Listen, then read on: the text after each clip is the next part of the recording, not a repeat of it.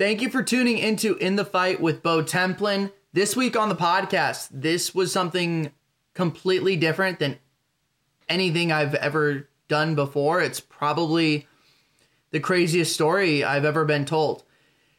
On this week's episode, I have Jared Gordon. Jared is a UFC contender in the featherweight division at 145 pounds over there. He just is coming off of a very nice victory over Danny Chavez, and he looked great in the octagon. But to be honest, guys, this was not a podcast about what goes on in the octagon.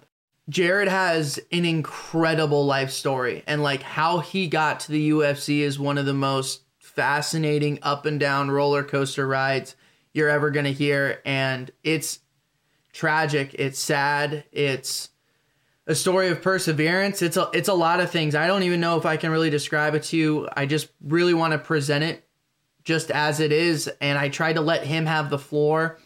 I didn't want to tell this story for him.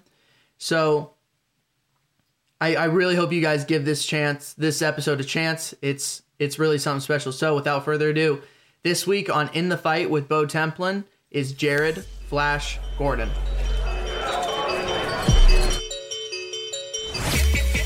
This is 1:37 p.m. Stories of hustle and grind from the intersection of culture, style, music, and sports. Okay, ladies and gentlemen, it is Monday, March 8th. It is around 11:30 here in San Diego, California.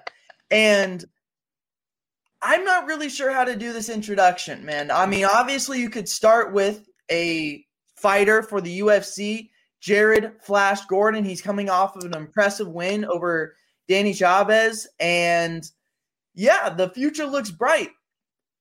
But let's be honest, that's not really the story that is so captivating to so many people. And man, I'm honored that you're willing to come on and talk about your story, because this is one of the most interesting, dynamic, wild, up and down rides you could possibly be on. So Jared, I want to thank you for the time. I'm very appreciative of all this and really your openness to talk about all this stuff. Yeah, no problem. You're good people, man. I really do appreciate it. So congrats on the win. I think that's first and foremost, congrats on the win. Obviously, like right away, the first question you get asked in the post-fight presser was like, all right, so what happened with the weight cut? And I'm not going to ask what happened with the weight cut. I've never cut weight in my life. Like I'm your average Joe sitting on the couch. And I think it's so easy for people to like talk shit, say whatever, but they're not the ones going through it. So no. Instead of saying what happened with the weight cut, I was kind of curious, like, when in the week do you know that it's going to be a tough one? Or is it like a week out, maybe you're at practice and you're like, yo, I'm not exactly where I want to be? When do you know that, like, it could be close? So for me, I was like on target. So I fought in July. I made 145 even. I didn't even need the extra pound allowance, but I knew that I started to get the feeling the night before the weigh-in late that I might have a problem on my hands. It just wasn't coming off like it normally does for some reason. And, we're already dehydrated at that point, and I just wasn't sweating good. And there was a point. So I did like one big cut. I got down to like 151 or something like that. And I was like, all right, I got 5 pounds. I got this. And then I took a break. And then like 3-4 hours later, I started again. And I got in the sauna, and I was in there for like 35, 40 minutes. I just wasn't sweating. And normally I get in the sauna and I start sweating within like 3-4 minutes.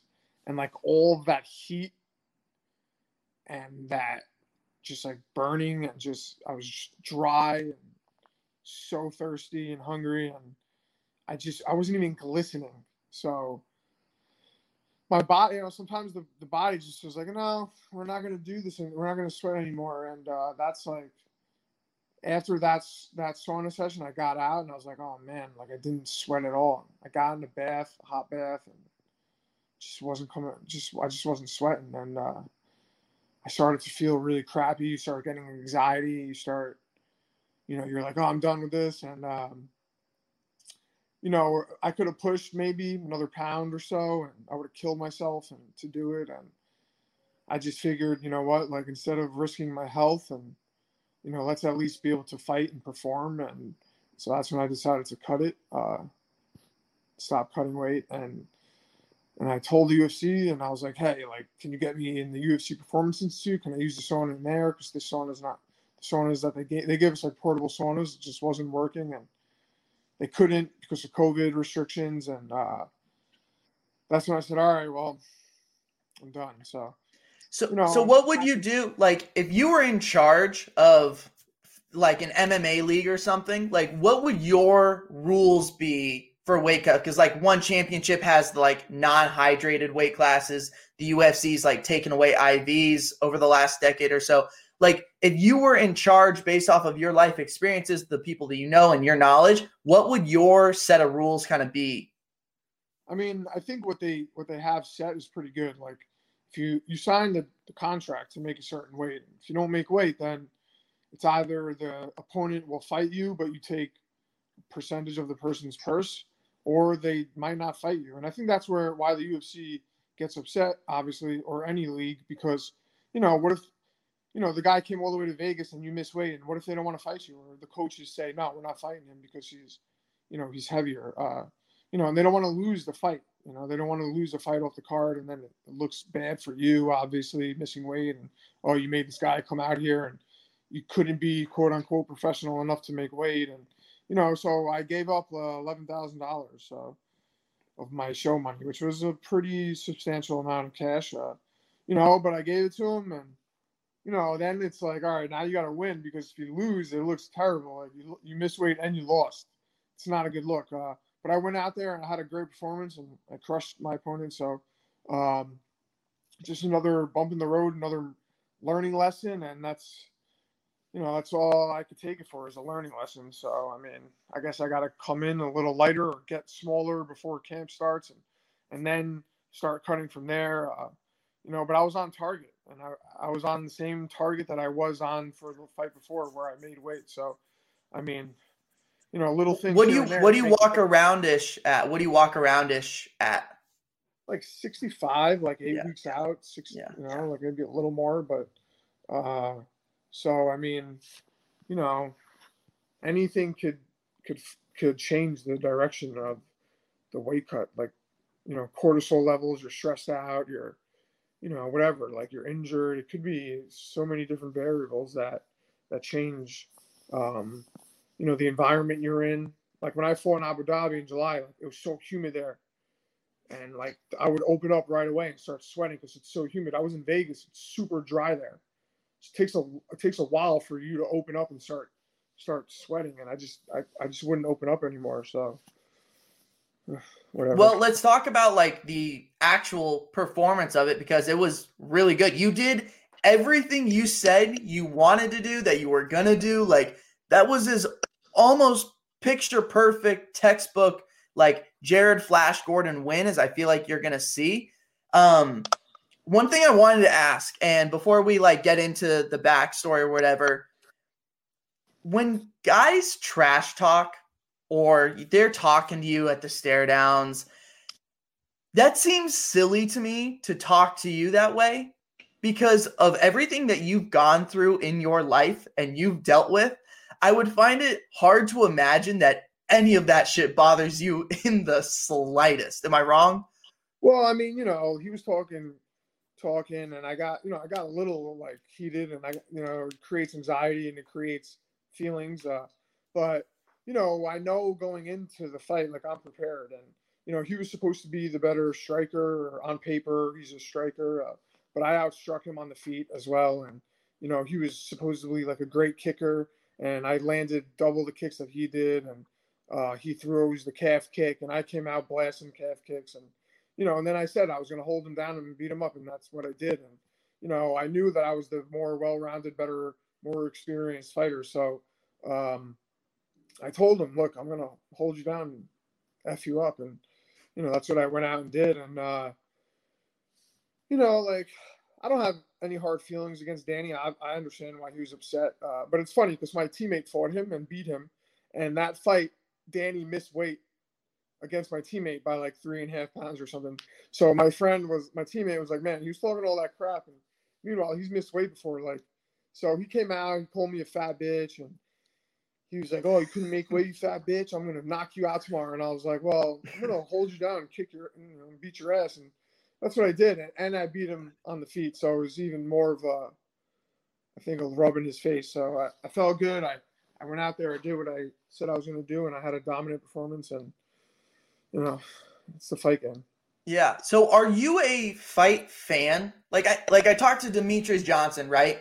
And I'm like, yo, we were watching fights this weekend, and he said, I can't watch fights. Like, I'm just going to pick things apart. It's not fun. It's not enjoyable. And then some guys come on and they're like, yo, dude, that fight was fucking crazy this weekend, blah, blah, blah. So where do you kind of fall on that spectrum? Are you a fight fan? Yeah, I'm a fight fan. Sometimes I get sick of fighting and I don't want to watch, or people want to talk about it. And I'm like, I don't really feel like talking about fighting right now because that's all I do. But yeah, I watch the fights when they're on, and I'm into it. I'm a big, I watch kickboxing, I watch Glory, I watch Muay Thai, I watch MMA, I watch Jiu-Jitsu. So yeah, I mean, I'm definitely a fight fan, but yeah, there are times where I'm like, I don't really feel like talking about this or watching right now. Sure. So I assumed you watched them this weekend. I'd just be curious, like, because I get the heat of the moment. Like, I really try and empathize with fighters. Like, say they make a mistake, like the Peter Yan incident, right, where it's the illegal knee. I try and empathize with every single person in the situation because us sitting on the couch, we have no idea what is going on, and I really don't think people understand how much they don't know. So I try and empathize with fighters. So from a fighter's perspective, what do you make of that incident? Because from my perspective, that's as clear-cut of a illegal knee DQ as it gets. From there on, there weren't many more questions for me to ask, and it seemed like you should have just called the fight right then and there. What did you kind of walk away with it? I mean, it was pretty blatant looking. And as the champion, I figure he had to have known that he was a downed opponent. Well, the ref said it. The ref said it 4 seconds before he did it too, right? No, but like you said, in the heat of the moment, sometimes you just react. And there was a point in my last fight where I almost kneed Danny in the face while he was down, but I pulled it. And then Herb Dean, after the fight, was like, "Thank you for not kneeing him while he was down because I would have had to have done something, But heat of the moment, never know what was going through Peter's head or the feelings he had, in his body, and he just threw the knee. I doubt that and he was winning the fight, and I'm sure he knew that. I doubt that he was like, all right, I'm going to knee this guy in the head, get disqualified, and give my belt away on purpose. There's no way he was thinking that. I think it was just more of a heat in the moment. He looked at his, he was holding him there for a couple seconds. He looked at his corners, and maybe he misheard something or something like that, and he threw the strike. But as the ref, and you gotta disqualify him because it was super blatant. It wasn't like he was getting up and he threw the knee or like in a crazy scramble. Like he was holding him there and threw the knee and connected hard. So you gotta disqualify him, unfortunately. And the thing is, if Aljamain said no, I'm gonna fight, they would have taken points away. And then if he went on to win, everyone would say he's a superstar. But if he went on to lose after the 5th round, they would say, oh, it was unfair. He took an illegal knee. So it goes both ways. But he was compromised no matter what after that. So how do you let the guy go on to fight? You gotta call the fight. Well, the funniest thing I've seen, they will rematch. The funniest thing I've seen though is like, the couch coaches at home saying, oh, he was acting or he deserves an Oscar. I'm like, you have never taken a knee to the face in your life. Yeah, by Peter Yan, nonetheless, who's an amazing striker. Like, let me hold you down or have Peter hold you down and just blast you in the head with a knee. Tell me how you feel after. And then tell me if you think you can go on to fight in a high-level championship fight in the last round and a half. So after already being exhausted out of your mind, like it seemed like from the novice perspective that Aljo brought a crazy pace for the first 2 rounds, and he probably wasn't going to be able to sustain that like over the course of 5. So he was already gassed, and then to get smacked in the face by a knee. So I don't know. It seemed easy decision for me, but I was just kind of curious your take on it. I mean, I thought it was fair what they did, and Aljamain had gotten knocked down in the first round, I think it was. So like he was already probably a little concussed. So to take that knee after and the exhaustion, it was just, you got to call the fight, So I guess now's an appropriate time. Like we can kind of get into your life backstory because it's as interesting and deep and intense as it really gets. And I'm going to be honest with you, Jared. Like, I went to journalism broadcasting school, and I'm not sure I was ever really prepared for like stories like this. You get told like, oh, there's a new 7-Eleven opening down the street. And that's like the stories that we were told or taught to tell. So doing something like this is really intense, and I just don't want to fuck it up in any way. So I really want you to like just make sure that at any point I'm not miscommunicating anything that goes along. So, I watched the like really long interview with Helwani from like 2018 where this is an hour-long story. This could be a longer story than that even. Yeah. I don't know how to start this. I don't know. You've probably done this story so many times that I feel like you're probably the best to like walk me through it in the most appropriate way. I don't know how this really goes, but I do want you to like, I want to talk about it because it is incredible, man. Well, how in depth do you want to go? Like, yeah. It could be like 6 hours or it could be like 20 minutes. You've done this story more than I have. I would say we probably can't do the 6-hour version as much as I would like to. And maybe someday you and we can do that face to face, but maybe we can start with a cliff note seems inappropriate. Yeah, I got this. Take it away then. So, I mean, I'm going to mention some part of it when I was younger, because I think it's a huge part of why I became or self-medicated. But I was in sleepaway camp. I was 8 years old. I was sexually assaulted by a camp counselor, full-on rape. Came home from sleepaway camp. Shortly after that, I think it was like that September, I just turned 9, September 6th, started smoking pot. Like drinking beers. I hung out with like some older kids, and I have an older brother, so he was like dabbling, and I would hang out with them, so it was just natural for me to go along with it. And by the time I was 11, 12, I was like smoking pot every day, getting in trouble, just doing stupid kid stuff. And then it progressed for me as I got older, started experiencing other drugs. A huge part of my story that I don't love to tell because like I don't like glorifying it, was that I sold a lot of drugs, so I always had drugs on hand to use. But I always had this feeling inside of me that like school wasn't for me. I never wanted to go to college. I always had this like bigger feeling like there was something bigger for me. But at the time I thought it was, all right, I'm going to sell a bunch of drugs, make a bunch of money, and like open some sort of business and never have to go to college, and I'll be like self-made.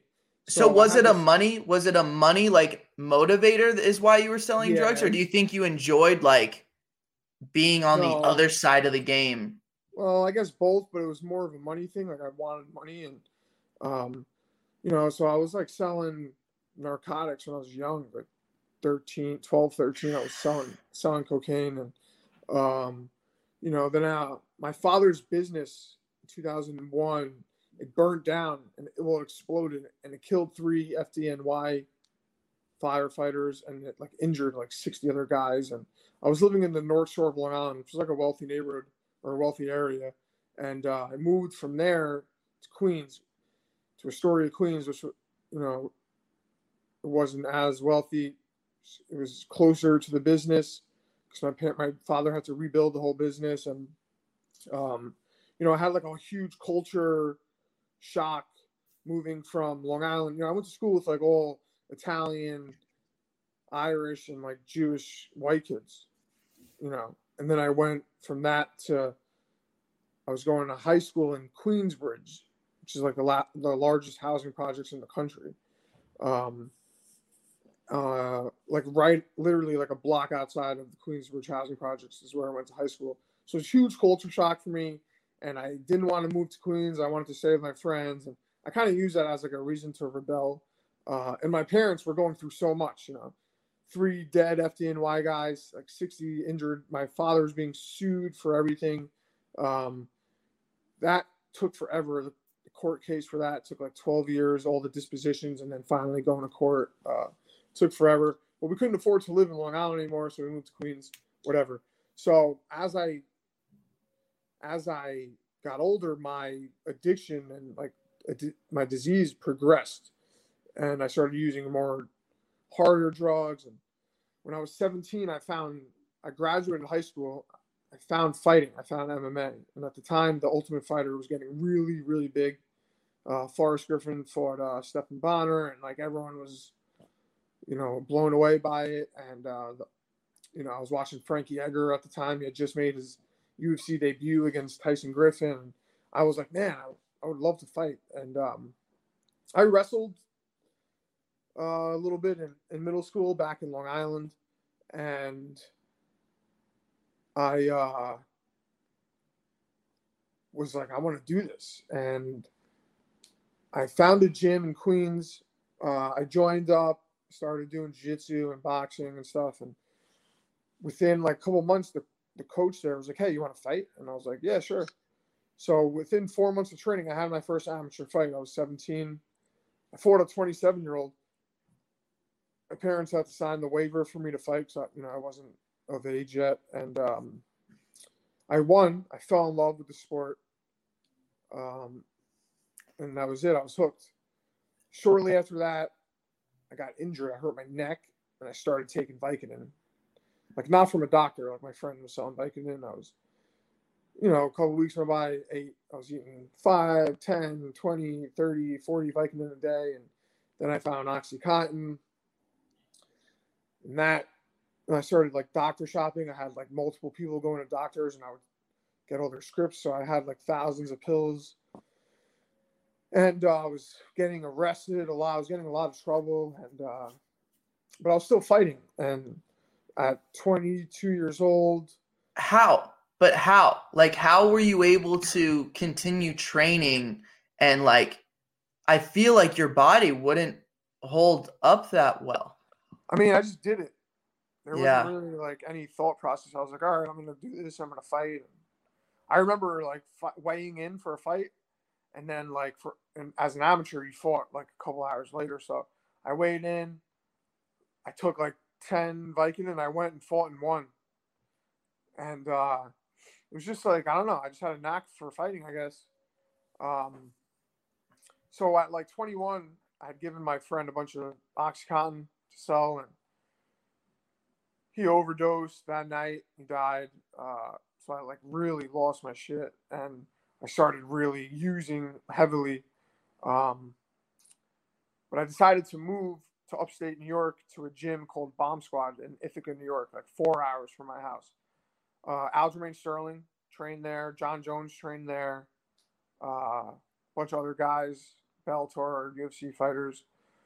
I was there for like a month, and I cleaned up. I sobered up. I was still smoking pot, but I wasn't like taking OxyContin. And they offered me a pro fight on like 3 days' notice, and I took it. And I made my debut with CFFC, Cage Fury Fighting Championships, and I won. I won on 3-day notice, and that was the start of my pro career. Do you not get nervous before fights? Like those 3 days, were you not losing your shit? I was nervous. I always get nervous. Now I get more nervous because I don't have drugs to make me feel not nervous. Yeah, exactly. So, made my pro debut, and then from there it was like a lot of ups and downs for me. I started using really heavily. Then I found heroin. I started shooting heroin. I was shooting cocaine. I went to rehab. Do you mind if I ask, like, mean, I don't know. I went to college and like, saw plenty of partying going on, and like, you see cocaine usage. I smoke weed. Like, I've seen friends take Xanax and all of that stuff. But the leap to like heroin or like 40 Vicodin or Oxycontin a day, like that leap seems crazy kind of from the outside. But what like, how did that transition kind of happen? It was it was progressive, or not progressive, but it was like it's just like a snowball effect. I take two. Well, now I'm used to taking two. I'll take four. Okay, now like 10. Okay, Vicodin's not really working anymore. I need something stronger. I take Oxycontin. Whew. And you take, same thing with Oxycontin. You're like, all right, this isn't working. Now what? Or you start sniffing them. Then you start smoking them. All right, there's only one thing left. I could shoot them. I start shooting them. All right, Oxycontin doesn't work anymore. I'll start shooting heroin. And then you're like, all right, anything I can put in a needle, I'll shoot. Coke, heroin, crack, ecstasy, Molly, ketamine, anything I could put in a needle, I would shoot. Before you like, and again, dude, if I'm like asking anything that isn't cool or whatever, just let me know. I'm just curious. Like before you shot the heroin, like that first time, do you remember having like a second guess before doing it? Yeah, definitely. I was like, do I really want to do this? Or what's going to happen to me? And I did it, and it was just like, I remember thinking to myself, why the hell was I ever sniffing or swallowing them? I should have been shooting this the whole time. Wow. I wasted all my money. Wow. Yeah, because like, it's stronger, it hits you harder, so it's the devil in drug powder form. So, I was in and out of treatment after that. I would go to rehab, I'd come out, I'd relapse, I'd go to rehab, I'd go to detox, I'd end up in hospitals, I'd overdose, I'd get arrested. I was facing 25 to life at one point for a home invasion robbery, felony battery. I beat that court case because the person that was supposed to testify against me disappeared. Then I went away for a long time. I had enough at one point. I just couldn't deal with it. I was also homeless. I was living on the streets. I was panhandling. I was robbing people. I was doing crazy shit. And I decided to go away. So I went away for 6 months. I came out and I had like a bunch of time sober after that. When you say went away, like I went to treatment, like yeah. So I went to this. It's called the therapeutic community. It's almost like it's like a rehab, but it's more of a behavior modification facility where there's a lot of crazy things they do there to get you to change your behavior, and it worked for me. It worked. I was sober for a while, and then I was 9-0 as a pro. So in between these times of being sober and high, I would rack up wins. I was 9-0 as a pro, and I was fighting for the CFFC championship, and I was winning the fight. Then I got kneed in the face, and they stopped the fight between the third and the fourth round. And I went to the hospital. They had to put a huge plate in my face. I was in the head trauma unit for like 6 days, and they were giving me IV morphine and Dilaudid. So when I came out, naturally, I went back to heroin. And then I went on like the run of my life. Like I went insane. I was living hotels on the street. I was like robbing drug dealers. I was like robbing anything or anyone. And then do you remember like when you would do it, do you remember being like, yo, like, and I don't like, do you remember feeling bad about like robbing people, or was it at that point you were so desperate you were willing to do anything? Yeah, like, I didn't really care, to be honest. At that point, now, I've made amends to a lot of these people. Yeah. where I could. But I was trying to get my next fix. I'm trying to survive. So it was Christmas Eve 2015. I was in a hotel room right next to Queensbridge, right next to where I went to high school. I overdosed. The people next door to me, I guess, heard like a crash. I fell into like the desk or something in the room. They called the They called the front desk. They called the cops. The cops came, put me in an ambulance. I woke up in the hospital the next day. I got high one more time because I was like super sick, super dope sick, and then I went to detox. I just was like sick and tired of doing what I was doing. I went to detox, and I've been sober ever since. So you talked about like years. the behavior. Congratulations. I don't even know if it's congratulations. Like it's work you've put in, and it's probably like, I don't know. From what I've read, it's like a 1-day thing. You don't tell yourself like, yo, I'm going sober from here on out. It's like, yo, I'm going to be sober today and I'll worry about tomorrow later. Exactly. For the behavioral treatment spot that you were talking about, and since you've like kind of been on that real close gray area of like almost going to prison, 25 to life, do you think there are a lot of people in prison that could be cured and benefited by that like behavioral treatment spot? Or is prison where they need to be?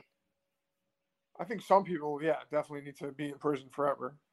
But there are definitely a lot of people, maybe a majority of them, that can, I wouldn't call it cured. I would call it being able to get like a daily reprieve from whatever it is, their addictions or their behaviors that get them in trouble, like, so you can change yourself to not do these things anymore, or you could have certain things set in place to prevent you from doing these things again, and you could achieve a daily reprieve, or even sometimes a minute at a time, 15 minutes at a time, hour at a time, and they could get this reprieve every day so that they achieve lifelong sobriety or whatever behavior modification they need. And like all addictions are similar, like drug addiction, sex addiction, eating addictions, stealing. People are addicted to stealing. People are addicted to hurting. People are addicted to violence. But you could change yourself, I believe. And, for me, like a lot of it's, I'm a big believer in God and a higher power or spirituality. And, if you can get yourself spiritually and emotionally and physically fit, then you could, keep yourself from causing yourself or other people harm. I want to thank you for like telling this story. And I know that you've gotten good at it and you're able to make it seem really easy. But like the truth is it isn't like at all. Or you make it seem that you're telling it with ease, if that makes sense. There's a lot of practice, and, like you said, I've shared my story quite a bit. And, when I first started telling my story, I was pretty bad at telling it, or not bad, but just not, I didn't know how to portray it. So now I think I have a basic, or a pretty good understanding of how to go about telling my story. So, but anyone that has like a background like me and has gotten to a better place, can use it to help people, and probably has a good, a good basis on how to share it. So I kind of want to ask a question, like overlapping the two topics, so like fighting and then the drug addiction past. And I guess it's like, what's the biggest misconception about drug addiction? And then what's the biggest misconception about fighting? You know, people from the outside, they might see it. They might see a Breaking Bad TV show. They might watch The Ultimate Fighter. And those are their like windows to see through that life. So now that you've done both, like what are the misconceptions that people just don't understand? I think with fighting, people look at it like it's, some people look at it like, it's barbaric or whatever, but it's a sport, boxing obviously was widely accepted before MMA was, but it's a sport, yes, it's combat sports and we're not playing a game, we're fighting a fight. So, but at the same token, it is entertainment for the masses and it is a marketing money-making thing. So, and as combat athletes, I think, we get conditioned to these fights and injuries. And so for us, it's kind of just like everyday life. For the naked eye, it might be like, oh, this is insane. But it's a sport, and I think people need to start looking at it more like it's a sport, not some sort of cockfight. For addiction, I think a lot of people think that it's like a moral failing. Like you're a drug addict because you make bad decisions. And yes, I think a lot of drug addiction is a series of bad mistakes that leads you to addiction. And now you have a disease where you can't make choices on a logical from a logical point or a logical standpoint. Like when I feel like I need to use heroin, it's because I'm addicted and my body is making me feel sick. So like I no longer have the choice of I don't want to do heroin today. Like, no, I have to do heroin today if I want to like get up and do what I got to do, or if I want to not feel like I have a flu times 1,000 coupled with depression and mental anxiety and mental anguish. So, I think a lot of people look at it like, because I've seen people that, talk down to addicts like, oh, you're just a junkie, like you're a piece of crap or whatever. And it's like, usually these people have a resentment towards someone that hurt them and that person had an addiction. So because I've had that situation where people say something to me and I'm like, man, are you holding a resentment towards someone? Yeah, my dad was a heroin addict and he ruined our lives. Oh, so you're mad at someone that had this disease.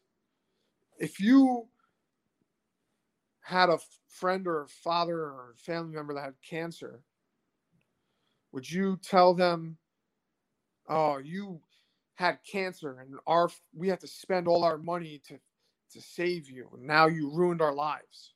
Would you say that to someone? No, you wouldn't. Yeah. But because drugs have a bad stigma, people look at addicts like they're making an everyday choice to fuck their lives up. When this person was a baby at one point. This was a child who was just innocent, who was never addicted. They were a teenager and they fell into something that ruined their lives. And now they don't have the choice to not use anymore or to not steal because they need to steal to feel better so they can get their next fix or whatever. So do fighters ever come up to you and say like, hey, Jared, like I'm going through something? Oh yeah. Yeah. I mean, oh yeah. All the time. Fighting draws an interesting breed of people at times. And definitely. And I would imagine, guy, like you being so open about it, it probably serves as an opening for them as well. Man, I get people that come to me and they tell me like, yo, I'm going through this, or I'm addicted to this, or is that extra motivation for you? Yeah, I mean, that's why I do, I fight to use my platform to help other people. But like then sometimes people come to me, they're like, "Hey, man, what you do is great. Yeah, I'd like to talk to you about it." And I'm like, "Oh, are you going through something right now?" And I can tell they are dealing with something, but they're like, "No, no, no, no."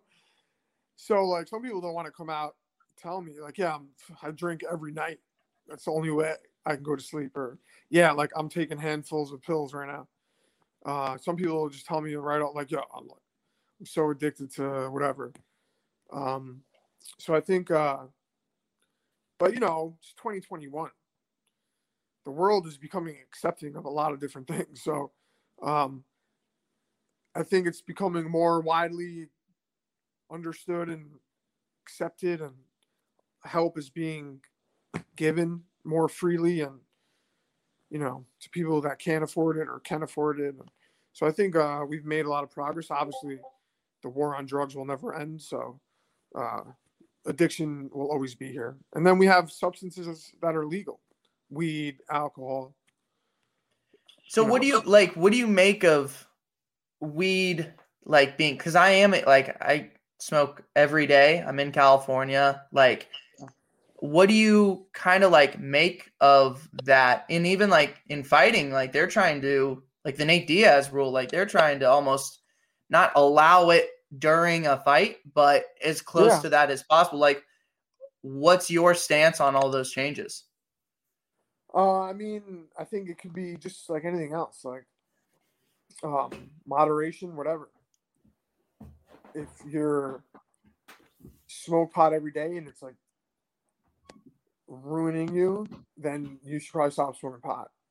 Like if it makes you lazy, if you don't go to work because you skip work to like smoke a joint, or like, oh, I had to do this but I forgot because I was high, or like, oh, like my eating is out of control because I smoke pot all day long, then yeah, maybe you should like cut back a little bit. But there are people who have cancer and other diseases who use marijuana, and if it helps you, then great. I mean, they've been selling pain pills forever legally, and how many people do you know that were addicted to pain pills? So no, I don't have a problem with medical marijuana. There's a weed shop like right outside of my house in Florida. Weed is legal here now too. It's not as widely sold as like Colorado, California, but there's weed stores or whatever medicinal marijuana stores popping up all over Florida. So, and we're a red state, so I mean, yeah, I think, man, if I could smoke pot and not go shoot heroin, I would. But for me, like, I'll smoke pot and then I'll be like, this is for pussies. It's not enough. Yeah, let me go like shoot some cocaine and like go rob someone. So, do you walk into the cage like with an invincibility feeling, like, yo, I've been through way worse than anything that's gonna happen tonight type of deal? Like, this is nothing compared to what else I've been through. Yeah, I mean, like for me, it's like, all right, like it's all in God's hands. I came prepared as I possibly can be.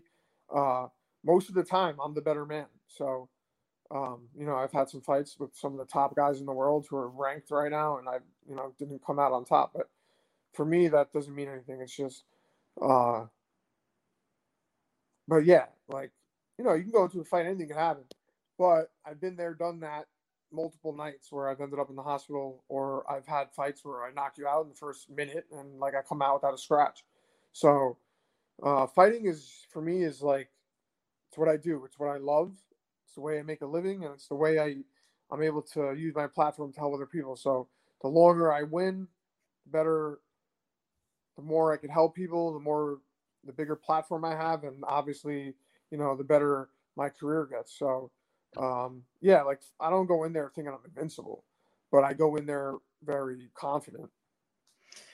Yeah, that makes a lot of sense. It's so interesting. Like, you're able to talk about it so casually, and it makes it easier almost for someone like myself, or like my mom and dad who are going to listen to this podcast or whatever, when I tell them like, oh, I had this crazy story that was told. And I think when you say it, like it becomes empathetic. Like I can understand a little bit like where you're coming from and maybe it's that I understand that I don't understand where you're coming from. Like at some point you have to understand that there's going to be people that live different lives than you do. So Jared, I want to thank you for that. If you don't mind, I got like just a few more like MMA-ish related questions. If that's cool. I know I've taken up 45 minutes of your time, so I hope you don't got too much. Okay, cool. So it seems like you formed a pretty nice relationship with Bilal Muhammad, and at least you two joke a lot. Yeah, there it is, right there. Actually, I literally didn't even see that before. But how did that kind of come about, or like, what's the common denominator between you two that makes you guys like such good buddies? Well, we were teammates and we were roommates. Okay, I lived with him for like close to 2 years. And when was that time? From 2018 to last year. So yeah, we obviously got close. We were living together, so and we just get along, you know, and we're that's like one of my best friends. So he's obviously got a big fight coming up, and I just would be curious, like, what's his most outstanding attribute? Like in the gym, like what's something that he does that no one else in the gym can do? Well, so I'll give you two. One that has nothing to do with what he does in the gym or in the cage, but I think he's like as far as fighting, his ability to push the pace and mix it up really, really well. He'll kick you, punch you, knee you, elbow you, but he could also wrestle and submit you. And he's always in your face. He's always in shape. He's always going to be there. You know, you can punch him, kick him right dead in the face, and if you don't knock him out, then he's right on you. So his ability to push the pace and you know, get you backing up, and you know, he sets the tone of the fight. So like his last fight, he just set the tone right away. And Lima just, you know, he fought a good fight, but he folded under the pressure. So I think that's his biggest attribute, is being able to mix it up and constantly push the pace. I mean, there's not many guys that are going to, I mean, I don't know. Like it seemed like Lima was delivering some leg kicks, dude, Bilal just walks through that shit. And it's like he wasn't hit at all. And he just, at least his poker face is unbelievable. He doesn't wear anything. Like he just continues his mission. It's remarkable. Yeah, well, that's part of what I mean, is that he just keeps coming. Like, yeah, it's gonna be you're gonna be in for a fight when you fight Bilal. So, but his biggest attribute is his you know, belief in God and his faith. That's what I truly believe. That's his biggest attribute. It's all about God for him, and his faith, and his you know, that's his thing. Like he's constantly in prayer and in faith, and I think that's his biggest. You know, you not only are you fighting God, but you're fighting Allah. I mean, not only are you fighting Bilal, but you're fighting Allah when you fight Bilal. So it's like that's his thing. Do you have a Bible verse you got a recommendation for me to read this week? Man, there's a couple that I like. Joshua 1:9 is a great one. Check that one out. And then, I mean, that's one of my favorites. Maybe, you know, I forget the exact verse, but it's Philippians. It's what's tattooed on John Jones' chest. I could do all things through Christ who strengthens me. Mm-hmm. And I truly believe that. You know, I mean, I was able to get through all of the crap I went through because of my belief in God, Jesus. So that's also another reason why me and Bilal are so close. Like, obviously we pray to different gods, but he knows that I'm a man of God and he's a man of God. So we carry that same, aura around us and bond. So I think, we respect each other's religions, and it's just something that we share in common. It's not anytime soon per se, but like 5 years down the road, 10 years down the road, as you wrap up like your MMA fighting career, do you want to go on and be a coach? Do you want to go on and work in like a drug addiction rehab type program? What are your kind of career aspirations when you wrap up fighting? I have a lot of aspirations. I mean, I would like to be involved in all sorts of things. I want to do something in recovery, as far as maybe not necessarily like in a rehab, but, public speaking, anything where I could reach like a broad audience, I mean, coaching, I don't know if I want to be a coach or not. I can't really tell you that. I like coaching. I like helping people, but I don't know if I want to be in like a gym every day. But I'd like to be involved in a lot of different things, like different businesses. Me and my brother have some going on. Is that younger bro or older bro? My older brother. He's in recovery as well. But there's all sorts of real estate, all sorts of different things I'd like to get involved in. So awesome. Jared, I think that's all I got for you today. I would love to talk to you again, like down the road, whatever it may be. You're good people, man. Evan, who hooked this up, like said you'd be really chill. And like, it's honestly, like, even from my perspective, I'm not the one telling the story, but it's still like intimidating to like prepare for this and just make sure I'm getting like my details right. And I don't know, it feels like there's a lot on the line, and there's a lot of responsibility that I was trying to take, like when doing this. So I just want to thank you, man, for being so open and honest and transparent with all this stuff. And again, like, we talked fighting, but there was just like so much more at stake, and I couldn't pass up the opportunity to talk about that stuff with you. Thanks, bro. Appreciate it. Yeah. So best of luck. Like, whenever the fight announcement comes, like whatever the news may be, whenever it may be, I have no doubt it'll be very fun, exciting. People will be very excited to tune in. So just want to thank you, man. Really, really do appreciate it. Thank you. Seriously. All right. Enjoy the rest of your week, and we'll talk soon, brother. All right, man.